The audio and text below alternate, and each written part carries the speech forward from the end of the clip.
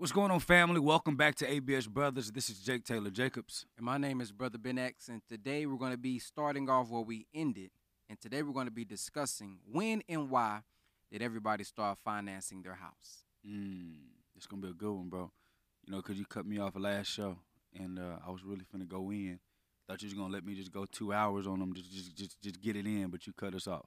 Yeah, the Honorable Elijah Muhammad said history is best qualified to reward us for our research. So, Brother Jake, I see over there got a lot of research for us and going to be breaking this whole thing down because I'm pretty sure a lot of people, as y'all watch the show, think that, oh, they just have something against buying homes, maybe to promote their digital real estate. But that's not necessarily the case, which is why, numbers don't lie, facts don't lie. So, Brother Jake is going to be breaking down the actual timeline today and the psychology of why people started to buy homes. So hopefully you can understand and see and test your motive of why you even bought a home. Because there's a lot of people who going to school, going to colleges, getting jobs, and including buying homes, not because they really want to, but because they believe it's a part of the American dream. It's something that makes them actually successful. One thing that I like that Brother Jake would ask when people were buying homes is this a home that you really want, or is this a home that you're going to sell in a couple of years?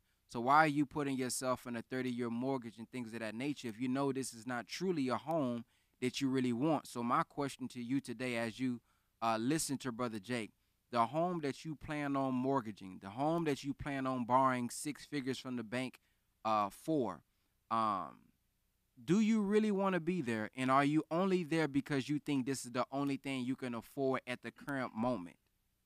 And the last question is very important. Do you think this is a home that you really want to have, or are you only getting this because you think this is all you can get at the current moment?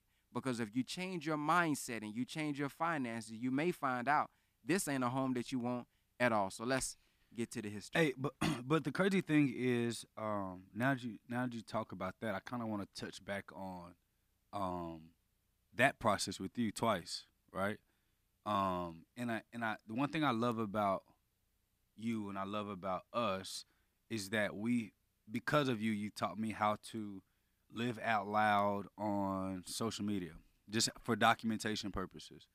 And so you were taking people through the process, through documentation, brother Ben, when you were going to get the first house, when you moved back, when you moved to your in-laws, one bed, in one of the rooms in their place, because you were saving money, getting your credit right, so that you can get into that home. Mm-hmm. And then you and I met, and then you kind of started changing how you thought about that.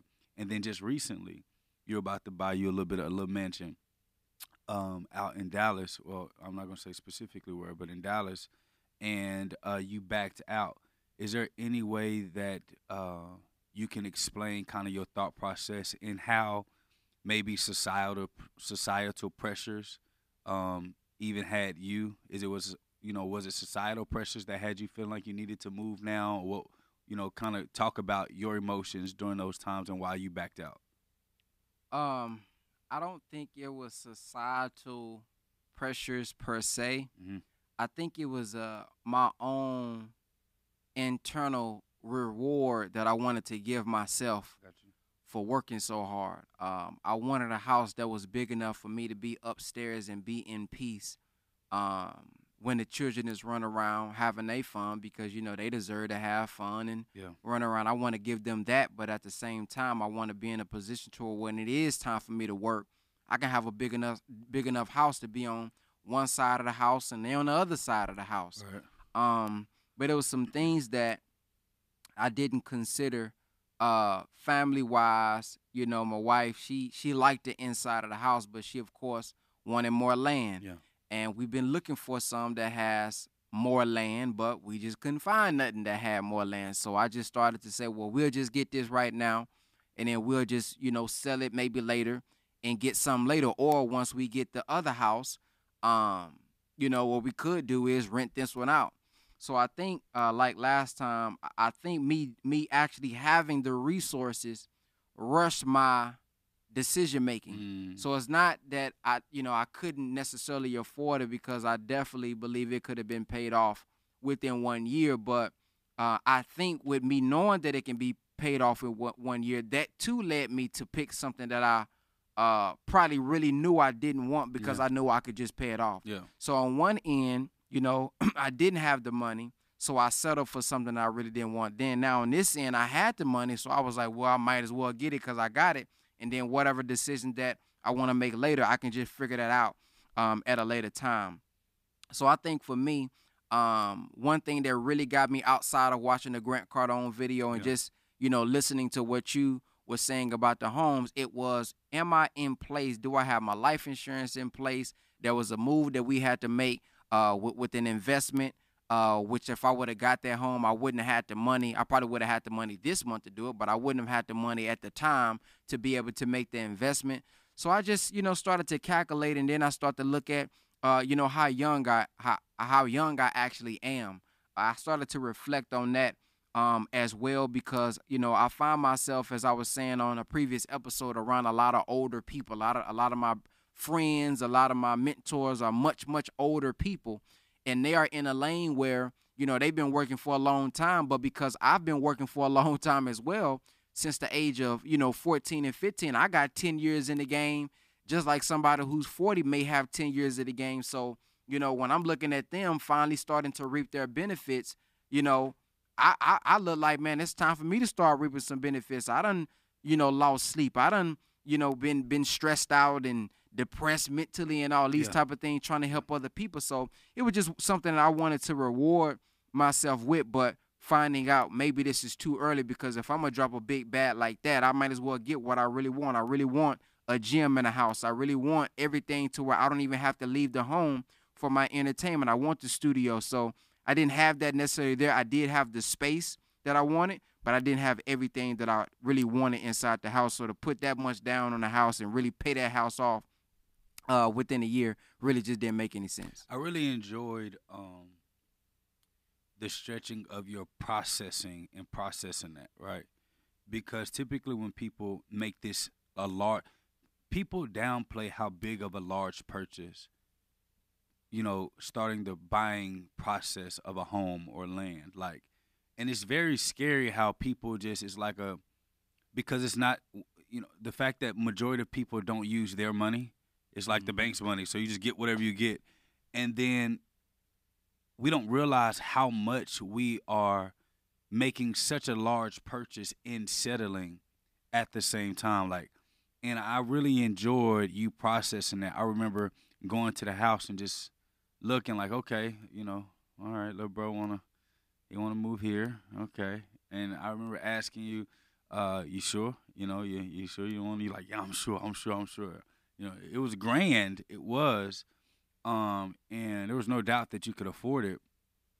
But I didn't want you to forget how large of a purchase that is. And if you're going to make the sacrifices that you've made, and you've saved the money that you saved, and you had the discipline that you've had, and the work ethic that you put in, you got to think about how large of a purchase that is and ask yourself, am I getting everything I want? Because you're pretty much, what people fail to forget, we forget, and Chris talks about this all the time, is that money is the exchange of energy. And so you've had to work in order to accumulate that income or that money. And so when you think about purchasing something like that, you've literally traded time that you've got back energetically through monetary gain, and you're purchasing that home with all the time that you spent prior to building that wealth. So when I think about making any purchase, I want to make sure that whatever purchase I'm making, I feel like it was worth that time that I spent. When I see people, getting a $300,000-$400,000 home, and it's just like a makeshift home. It's just like, it's average, it's oversold, but they just want to be in their house.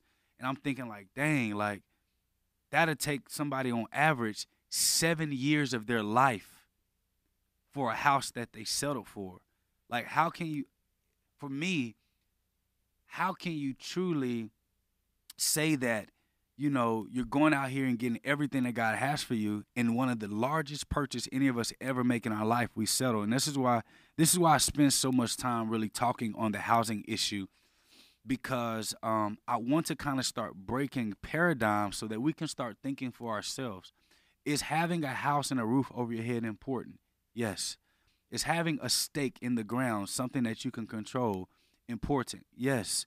But the name of the game, we have to understand, even though I just went and purchased an acre and a half, a very, very, very, very, very nice neighborhood I used to drive through as a child, thinking I would never be able to go live there. Acre and a half, my wife and I are going to build from scratch, but we're not looking at that land like an investment. We're not looking at that land like an equity. It's a large ass purchase. That's what it is. I didn't when I buy my clothes or my shoes or anything that I wear, I don't buy it as an investment.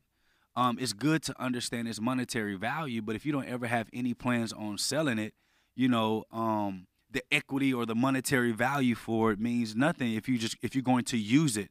And so when it comes to like purchasing this land and stuff, we all have to understand, like, in truth, the hardest thing for people to realize and recognize is that in this life, we don't really own anything. Anything that somebody can come and confiscate from you is not yours. So imagine, and I'm gonna teach everybody how to, if you have to use a mortgage, what steps to go through in order to ensure that you're not getting screwed over, and how to really work with the bank and how to negotiate with the bank on your terms. Even though I'm not gonna do it. There are people who have to go through that process, and I understand that. So we're gonna talk about that. But the biggest thing I want people to realize, we have so much ego and pride about ownership when the stuff that we're claiming that we own, we don't even own.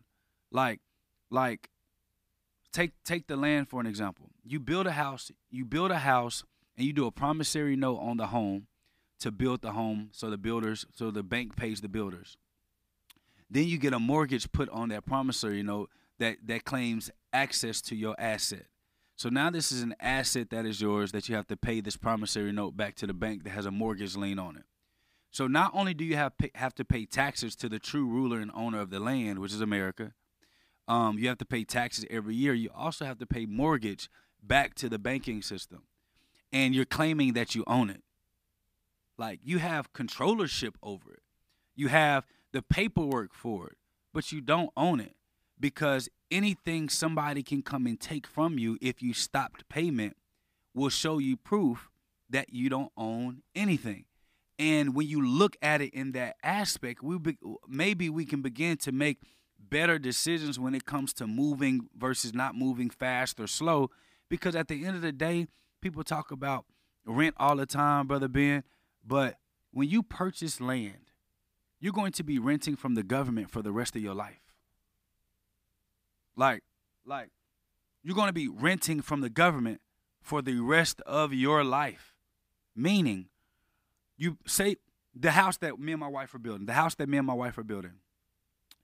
an acre and a half we have in a very, very prominent neighborhood. We're going to build on top of that debt-free. And we're building it in phases, right? It'll be done by the end of the year, beginning of next year, and we have milestones like, we have to pay along the way. But if my wife and I bought the land, the title's in our name. We paid off the house clear and free, so without using debt. If me and my wife decided to go on a hiatus and not pay taxes anymore on the land, feeling like we own it, the government will come and shut down that land faster than you can say shut down. Because the true owner of the property has all rights, have all the rights in the world to come and take back claim or take back ownership over something if you do not pay your just due. And the bigger the land, the more prominent the environment, the higher the taxes typically are. So when you're talking about paying rent, like, we all are going to be paying rent for a long time.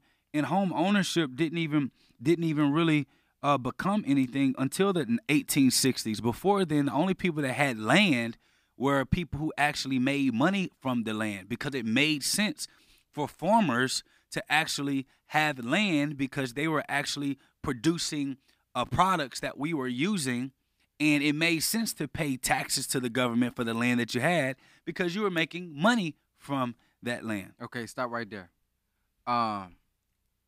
So the reason that I was on my phone, for everybody who's watching and listening, is because I was looking up an article from the Honorable Minister Louis Farrakhan, and this is one of the processes that I was going through um, when I was looking to justify the home.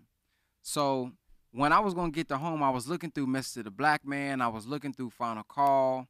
I was looking through videos trying to see where he talked about home ownership. And I know he talked about buying land and the value of ownership. So I was looking for it. I was trying to find it.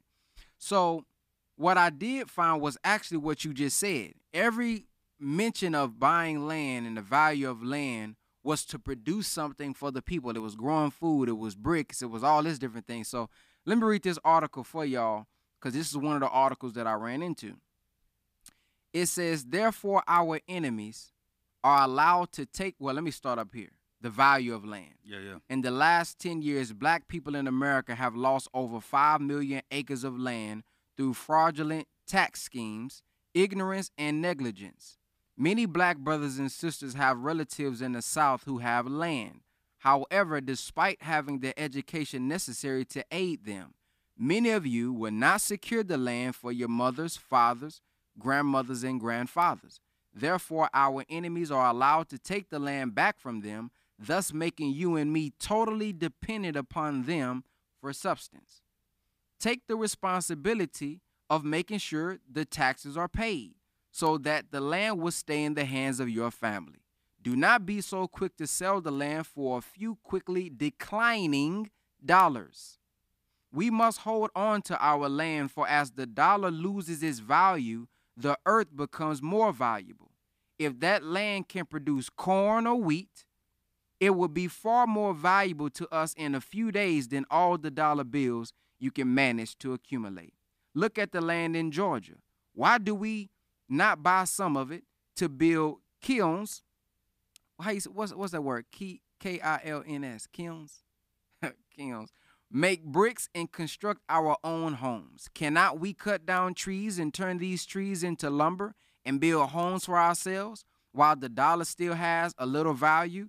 Let us purchase as much productive land as possible, for the earth will never lose its value if taken care of and properly cultivated. So when I read that and I hear the minister talk about the value of land on Savior's Days, it never was necessarily you have a bunch of land for your family to eat on itself. It wasn't for you to just have your 1 acre and then, you just got you 1 acre land just to say, I own some of this 57,255,000 square miles of land. That's not what it was for. It was always so that we can come together, so that we can build something, so that we can produce something, have something of our own. And in fact, in Message to the Black Man, I believe it says you grow food for yourself and then you sell the excess foods, meaning that you have enough land so that you can produce enough food, not just for yourself, but for the community and for your nation as well. So to just buy a big home or just to have some land just for yourself, it doesn't make sense, especially if you don't have enough assets and enough money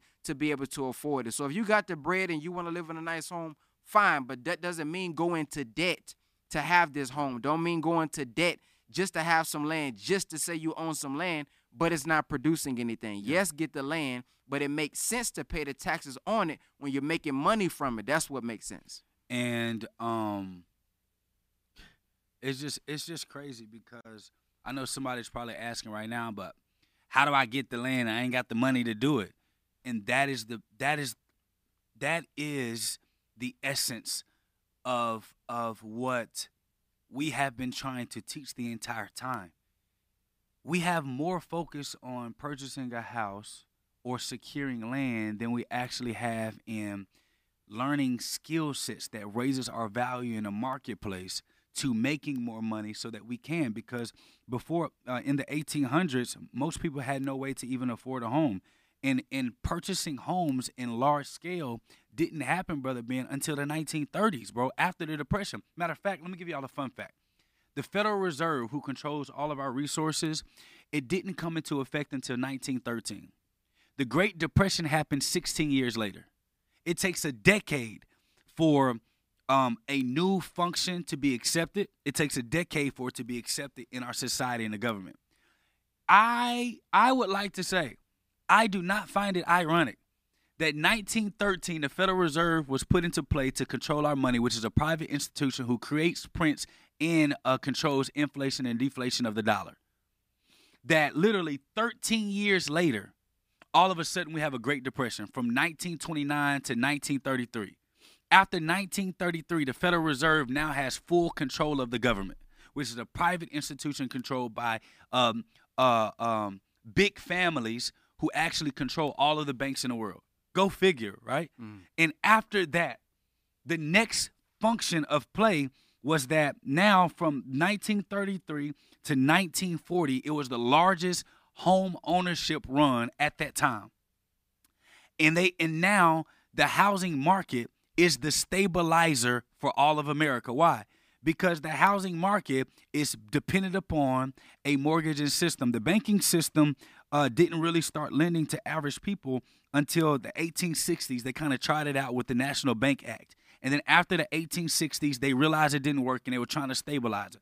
When the Federal Reserve got put into real action after the Great Depression and the money stopped being backed by assets. Our dollar bills used to be backed by assets. When they were United States Treasury notes, they were backed by silver and gold.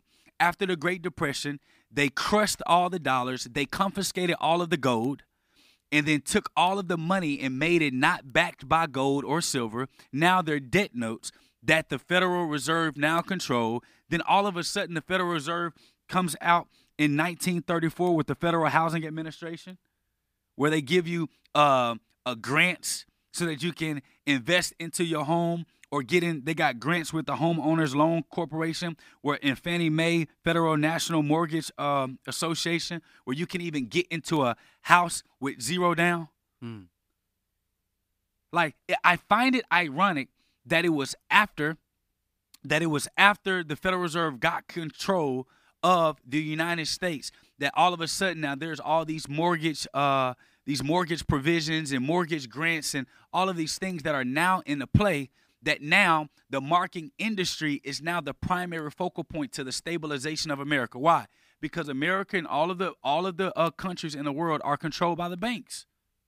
The World Financial Bank, the Federal Reserve. The Federal Reserve is nothing but a bank cartel. And a bank cartel is a combination of all of the larger banking families that come together, and they control the monetary systems in these countries. So when you look at that, you go from it made sense for people to rent and to stay in a housing that somebody else owned because they were making money off of it, and it made sense to actually just pay for your stay. It's just like paying for food or clothes, right? You just pay to be able to live, to be able to do whatever, and then the land was owned by the people who owned the farms. Now all of a sudden there's this mortgage, this real estate boom, and this is when you've seen people go from the city going into the rural areas.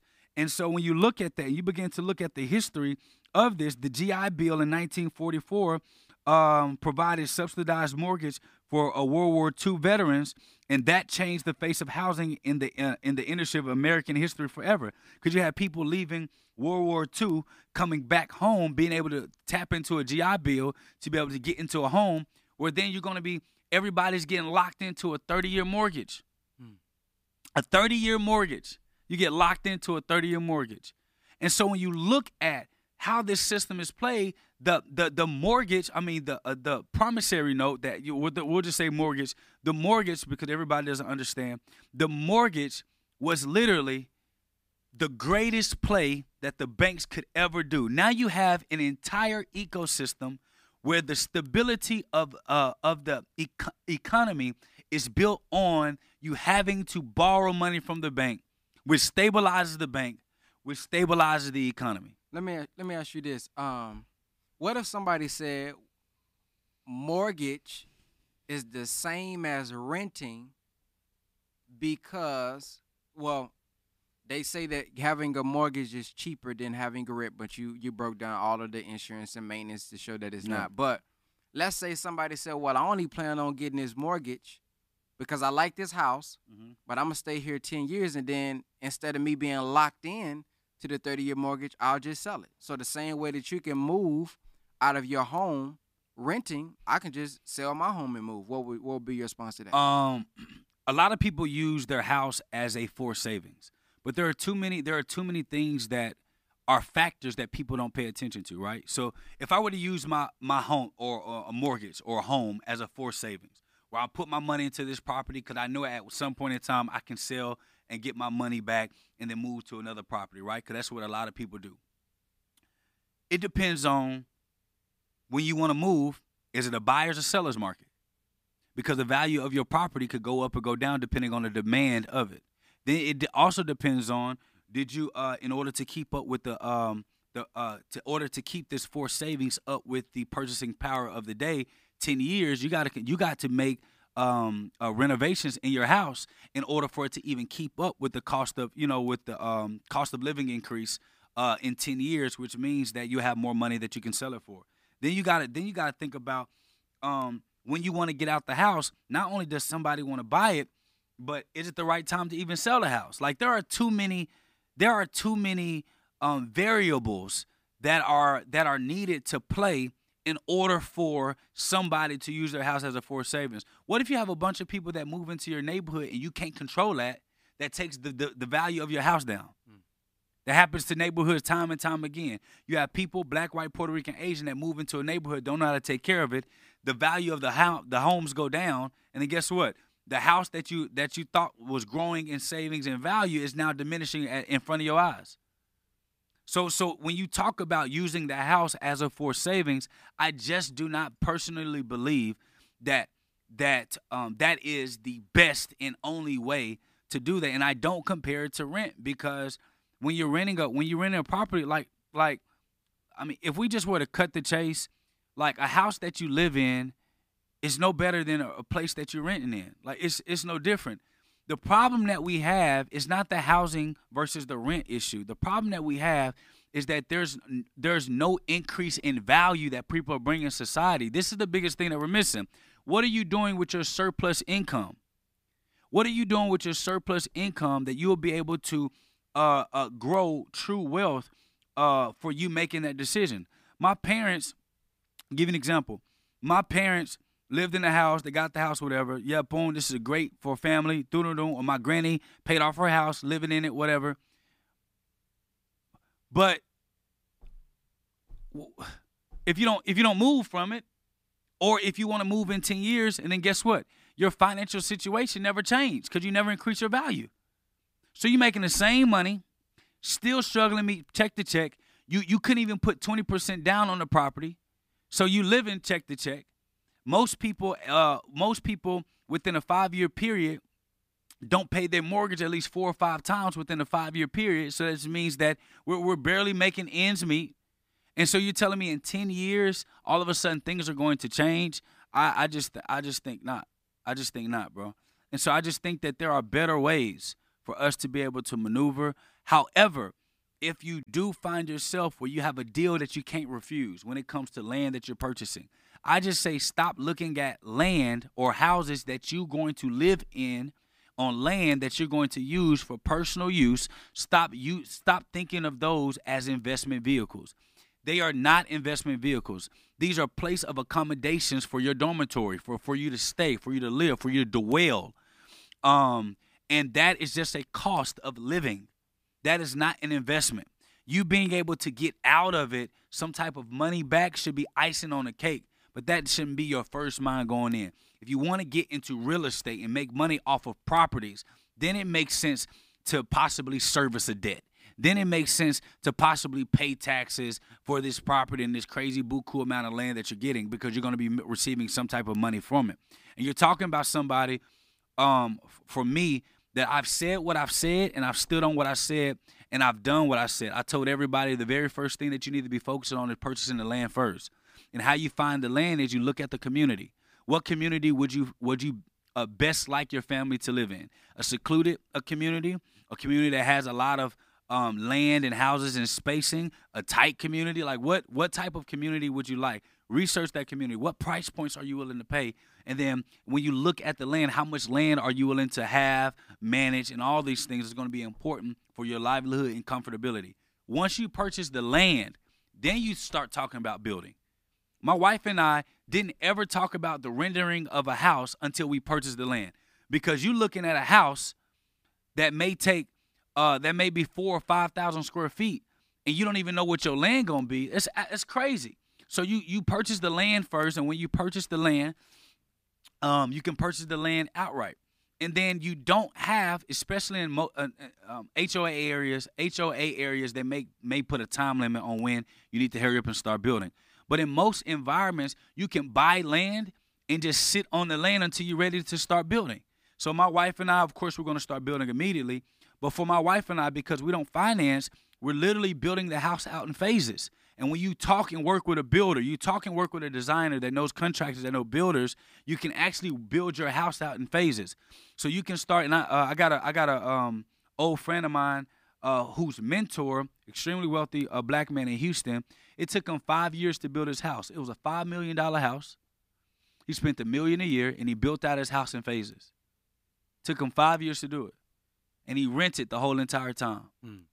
Why is that important? Because he understood, why would I go and finance a mortgage when I can just take the time to just be patient and build it out? Some other people may say, well, if he was going to do that anyway, why didn't he just get a mortgage, had a house built, and then move in? Because some people live by different principles that make sense. I'm not about to make the bank no more richer if I can just be patient and do the build out. So he had a 5-year build. No, it was a 3.5-year build out, $5 million. And he literally built it step by step, brick by brick, which is what inspired me. Get the land first. And then you can talk to the builders and talk about phases and build outs on that. And then they may say the first month, it may be first month payment when they get started, maybe $100,000. Or for a smaller house, it may be $30,000, $40,000. Say $30,000, $40,000, you get the framework up. Then they'll tell you, well, the framework can only be up. They'll tell you the perfect weather that the framework can only be up. And they'll say the framework can be up maybe 3.5, 4 months.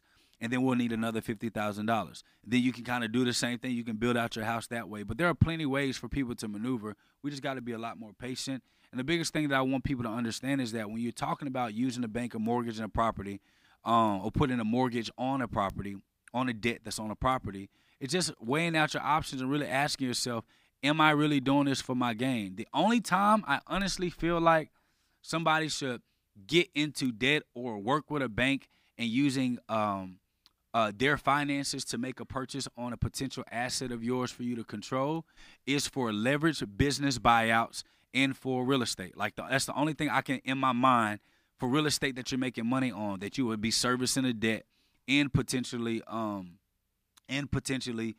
renting it out. And then what a leveraged buyout is when you find an undervalued company and say they're worth $2 million, but the owners want $600,000 to buy them out. You can go to the bank and say if you can't get $600,000 from the bank, it's easier to. I would much rather go to a bank that doesn't want equity than to deal with people that I don't want them to ever have ownership in my business. And you can go to a bank or you can go to a private lender and get money, buy that company out because you know they're doing $2 million, let that company pay that asset. That's the only thing I can kind of think about, like using debt that can best benefit. I just want people to kind of start reassessing what's important and really looking at our lives, because I know some people are thinking, Brother Ben, well, what if I rent? If I'm renting, that's money that could be going to the mortgage. If that's money that can be going to the mortgage, then I could be buying down my house. No, it's not. The first 15 years of any mortgage, 30-year mortgage, is only interest. Only 10 to 15% of your actual mortgage payment goes towards your Principal. Your principal. So if that's the case, right? And I did the same numbers. If I'm renting, and then I can save 15 to 20% of the income that I make, and I can start investing that in the market, putting it in a private bank or trading it, or putting in some type of fund. By the time I finish living in a rent house 7-8 years, or a rent apartment 7-8 years, that money could have been compounding the entire time in some type of investment account. Then I could take that investment and go purchase my house without ever having to entertain a bank. And so when you think about it, if the first 15 years of any mortgage, 80% of the money goes toward financing your interest, that means only 20% of your mortgage, the money that you pay, actually went to the mortgage. Well, if you were to be renting and take 20% of your take home income and then invest that into the market and understand, really learn trading, learning how to grow your money, how to take advantage of value based investing, by the time you look up 7, 8 years later, you can purchase your house, which is what we did with ABS. Right? We took all the extra access cash that we could and we dumped it right back into the company. ABS was my stock. And lo and behold, 5 years later, we rented for 4. 5 years later, now we're able to purchase the land and purchase our house outright cash because of that principle, which is why I tell people it works, because I physically did it. The company I just used was my company. And before we go and close out with some income streams, a couple ways for you guys to get the money to be able to build up, to buy your land, whatever the case may be. We're going to go to a quick commercial break. Join our BWO program. Be back to you soon.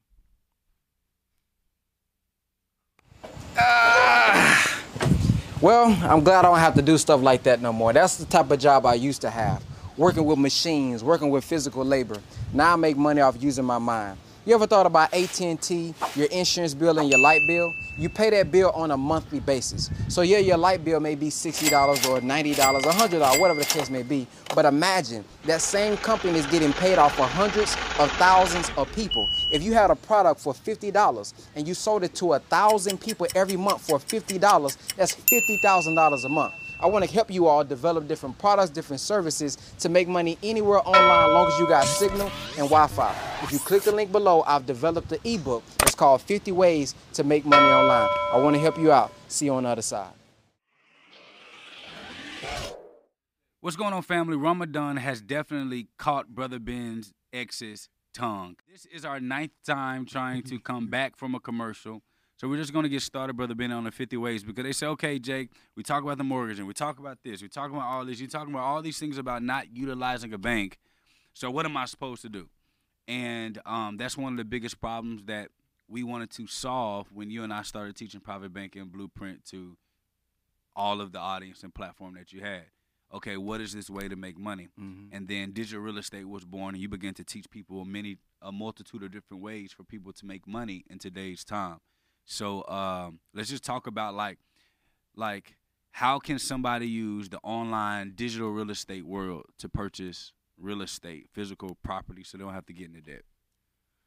Well, that's kind of broad, but I would say first, since it is broad, you have to find out what your specific purpose is, what your gift, skill, or talent is. I think a lot of times online, there are so many ways. There's more than 50 ways to make money online, although we got an ebook, 50 Ways to Make Money Online, that people chase the money without chasing the God within. And this is what I mean by that.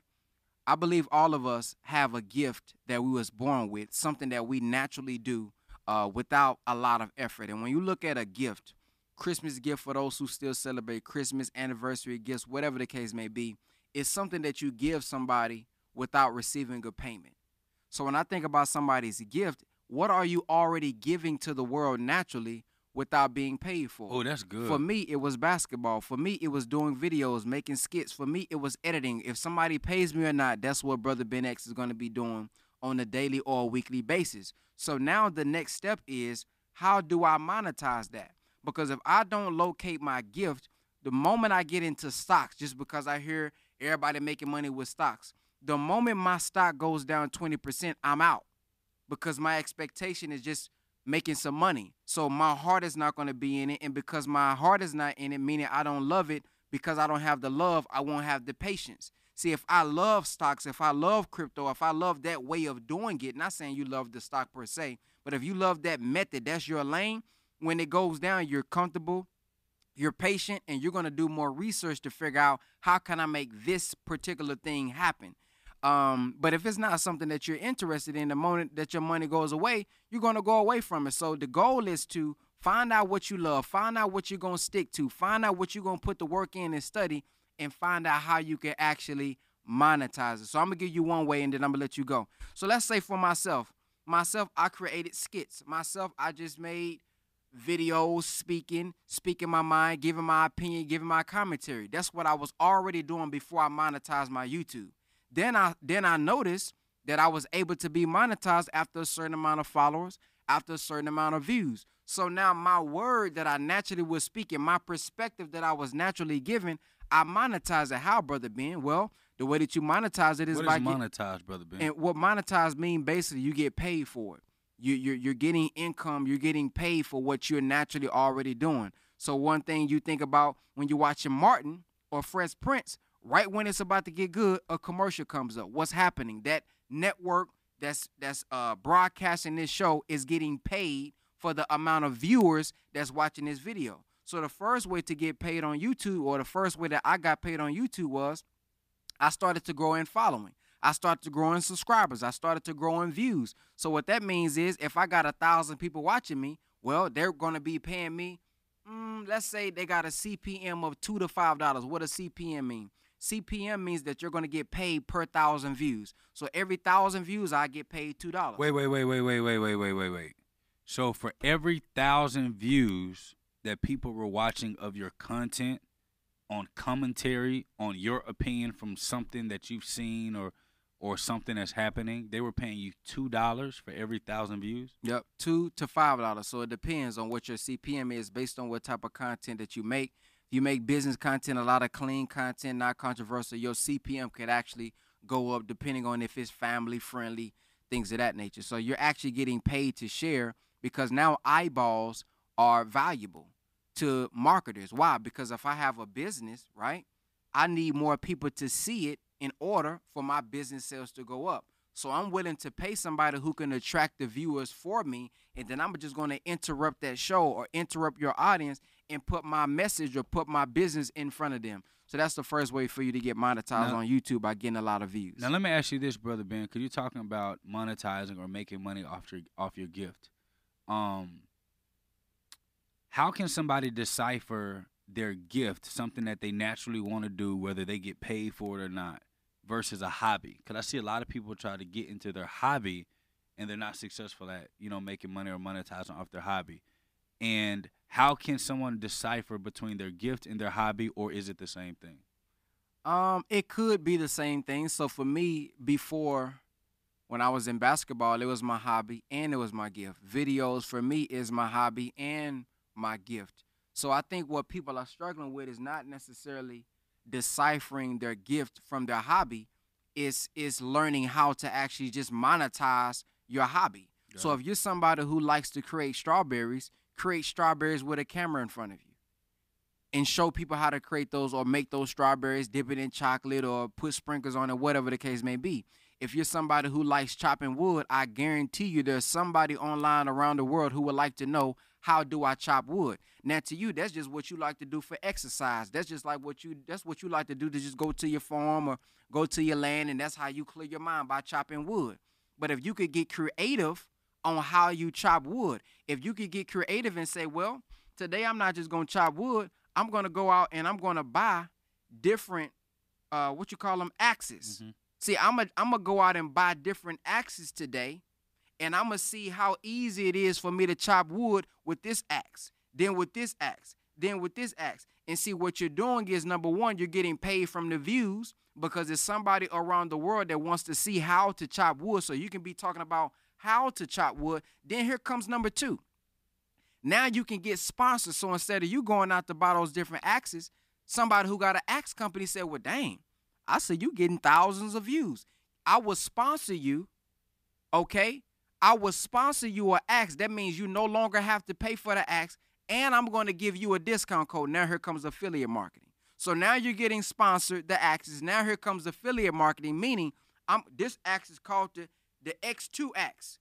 Boom. If you want to get this axe, they're showing you how easy it is to chop this wood. If you want to get this one, click the link in my bio. Now you're getting 30% of everybody that's going to buy this particular axe that you just chop wood with. So your first stream of income is the views that's increasing. Your second stream of income is the amount of affiliate money that's going in from people that's watching. Then where number three coming from? Now you're going to say, Jake, what else would be needed? Or what else would somebody who's interested in chopping wood, what else would a person like this need? What kind of person is this who's chopping wood? Probably somebody who You said what type of person? Yeah, so somebody who needs to act, somebody who's chopping. Probably like an what kind outdoorsy type of person. So they're probably gonna need some sun lotion, tan. They're gonna need some goggles, for a little protection hat or something, steel toe boots, gloves, and yeah, that's So check this out. So not only, so y'all heard that, keep that in mind. So the principle here is, as you're doing what you do, find somebody who can sponsor what you already use, right? And then what you want to do, you want to figure out, my audience who's watching this, what else do they need? So that's why I asked Jake this question. So they also need boots. They also need gloves. They also need goggles. They also need this. They need that. So what I'm going to say is, well, I got the leverage. I got the eyeballs. So not only am I going to get paid from YouTube automatically putting YouTube ads on my videos, now I get a percentage of that. YouTube get their percentage, I get my percentage. So I know whatever I'm getting paid, YouTube getting paid either half or a little bit more than that, maybe. Then I'm going to get paid from the affiliate marketing. Then I'm going to go out and get my own sponsorships. I'm going to go out and get my own advertising. So I'm going to go out and I'm going to reach out to a goggle company. I'm going to reach out to a glove company. And I'm going to say, hey, I'm getting about 10,000 views per week. And, man, they loving it, man. The engagement is high. The likes is high. Man, I'm getting a lot of traffic.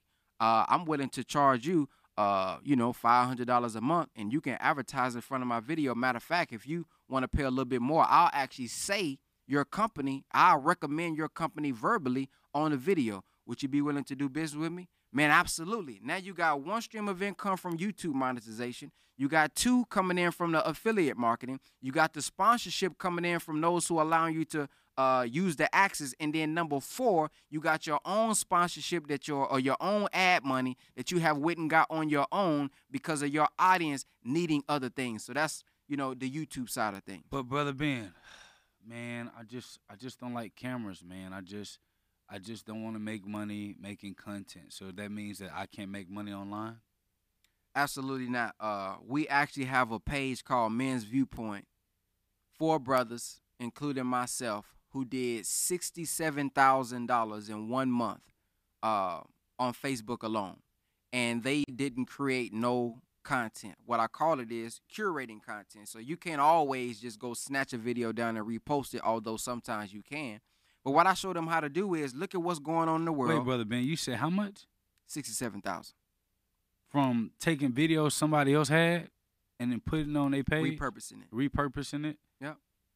Curating content. So you can give your commentary just like CNN does. You can give your commentary just like Fox News does. So you can create your own network. Your own network. You can give your commentary just like ESPN does. So if you want to take some highlights, and if you repurpose it and you're teaching it, it's under fair use. You're delivering news, it's a current event, and you're giving your commentary. So that's why I said you can't always just take it down and throw it up there, because you got to add your commentary on it. That's what'll make it news. So now if you take a video and you add the words at the top and the bottom, now that's manipulating the video. It's a new piece of content that you put on it, and then you throw your little 2 cents on there at the end. Even if you don't want to be on camera, you can put your voice on there. And the page that did the $67,000 in 1 month, they didn't even add commentary to it. All they did was snatch the video from Facebook, Instagram, or YouTube, add the words at the top and the bottom, throw it up on the YouTube channel. And because on the Facebook channel, and because they have grown a page called Men's Viewpoint, it's broad. It can be a viewpoint on sports, it can be a viewpoint on comedy, it can be a viewpoint on whatever. And it began to gain traction, man, and it got millions of views almost every video at that point. Each video did a minimum $2,000 per video. And shoot, man, we had so many videos going up, got to 67,000 in 1 month. Man, Brother Ben, it reminds me of that guy. He blew up on Facebook that played Madden. He be sweating, and he act like he hiking the football, and he be talking to the players like he actually talking to players. And that showed me how something that was fun, a hobby, playing sports, literally turned into a platform for him to be seen, for esports and all of that, or just entertainment, from him just playing in his own living room. Now think about this. I'm gonna give you two sides to that. With Ciabatta, now Ciabatta, think that's his name, how you say his name. He can go out and get sponsorships now as well. If you notice when he's doing his football thing, when he's about to do a certain, when he about to get a touchdown or he's doing good, he'll rip the shirt. Tie the shirt around his head. Well, while he's playing the football game, you know, most of the time he have his shirt off, but when he got his shirt on, that could be your shirt that he got on. When he has the shorts on, that can be your shorts that he got on, and he can link them to the description, and he can charge you for that.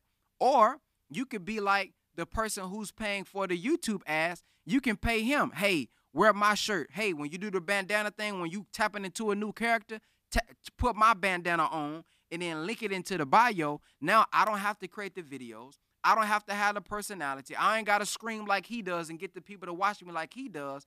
But if I'm just able to partnership with you, have him put on my headband, now without me creating a video, I can get traction on my website from somebody else who do got the views. Because when I see social media, Brother Ben, and you've taught me this, using social media technology, understanding digital real estate, social media is the new network. It's the new medium directly connected to the people, as the newspaper at one time used to be, as the radio used to be, and as, you know, everybody wants to get a commercial in the middle of a TV show. So you're saying that if I don't want to create content myself, I can find many influencers, many content creators, find a way to partner with them, get my products in their hands where they're regularly talking about it, compensating or partnering with them, and then that's a way I can be able to make money online. Absolutely, that's called influencer marketing. And I'm gonna just leave you to do your own research on this. Kim Kardashian makes millions of dollars off making one post. Same with Cardi B. Same with anybody else who has a big following like that. They make. I didn't say do a campaign. I didn't say make 5 posts for me. I didn't say do an interview with me. Make a post on their social media. They get paid millions of dollars. That is the power of social media today. So let me ask you a question. Is it possible with today's time, with people trying to find all these ways to make money and start businesses, is it possible in today's time for people their businesses to survive without social media? What's your opinion on that? I'm not talking about like the traditional like trucking, you know, those type of industries. I'm talking about like selling products and services. I think if you are surviving, it'll be dying out shortly. Yeah. Because everybody is on social media. COVID-19 has forced everybody to be looking on social media. A lot more people are tapping into social media. The youth are not watching TV. Well, the youth that I know aren't watching TV as much. They're on their iPads. They're on the game. So even if there are those who still watching, the youth is on Roblox. The youth is on the iPads. Yeah. The youth is on these phones understanding technology. So what they're going to be watching is going to be on this technology as they get older. So if you want to have a long-lasting business, you want to and need to tap in on social media, because people are like the BET Award, the BET Awards, the DMX funeral yesterday. I didn't watch that on TV. I watched that on BET's YouTube channel. When the fight night is on, I'm not watching that on necessarily always on Showtime. And if I am watching on Showtime, I'm watching it on my phone, or I'm looking on Facebook trying to find a secret link somebody got or something like that. So everybody's already always online. So if you're not living online, as Brother Young Khan would say, LOL no longer means laugh out loud. I mean living online. If you're not living online, man, it's to the point where, and I'm going to get into this in the digital real estate program with Slice, but people are literally buying digital land, bro, online for millions of dollars, 6 figures. I'm talking about digital land. I'm talking about they got mortgages now. People are renting digital land from people who own digital land at this point. If you're not caught up, if you're not understanding that VR is on the way, is here, but it's going to be more accepted in the future. If you're not understanding that the AR is here, if you're not getting into this technology that the youth is already being bred to learn through Roblox, through Fortnite, they already kind of being groomed to understand this world. When they get to that point, they're going to be so more advanced. And as the minister said, if you're not down to the modern time, if you don't understand modern equipment, you're going to be left behind. So if you don't have a business online, you definitely need to get you an Instagram, a Facebook, a YouTube. And if you're not going to be the one on camera, find somebody, hire somebody to be there, because that's where everybody is looking. I don't know the last time I've taken somebody's business card. I don't remember the last time I've given one out. It's always check out my Instagram, check out my Facebook, check out my YouTube. And the business card that I did have, they not in here no more because I threw them away. They was just filling up my wallet. I didn't look at now one of them. But if you give me your Instagram, I check out your Instagram, and if your Instagram is appealing to me, then I check you out. So, of course, we don't have all the time today to show them all the many ways that they can make money online to be able to get into properties or other assets that they want. So where could they go Easy. to learn? I have an ebook called 50 Ways to Do for Self online. 50 Ways to Build Your Businesses Online. These are all different streams of income that you can have. It doesn't matter if you want to be on camera, off the camera, on the scene, off the scene. You can go to www.digitalforreal.com. Hopefully the team will put it up on the screen for you. www.digital4real.com, and it's literally only $2. And I got a secret for you. If you go through this link right here, there's a private link that will give you access to BWO at, I think, 60% off. So I think that's a link that you guys want to go to, www.digital4real.com. So, family, you got it. This is ABS Brothers. I'm Jake Taylor Jacobs. My name is Brother Ben X. We'll see you later. Peace. So here what people got to understand, that you thought I was going to hit it, right? So what you got to understand is that even if you've been playing golf for a very long time, maybe 20, 15, 30 years, everybody always takes a practice swing. Because what you have to understand is that in business, you can always have your mechanics off to where you're not going to hit it right. So the same thing is business, just as you're taking golf. You got to take your time. And the best way you can learn how to take your time is in BWO. Because in BWO, we teach you all the strategies that you need in order for you to take your business to the next level.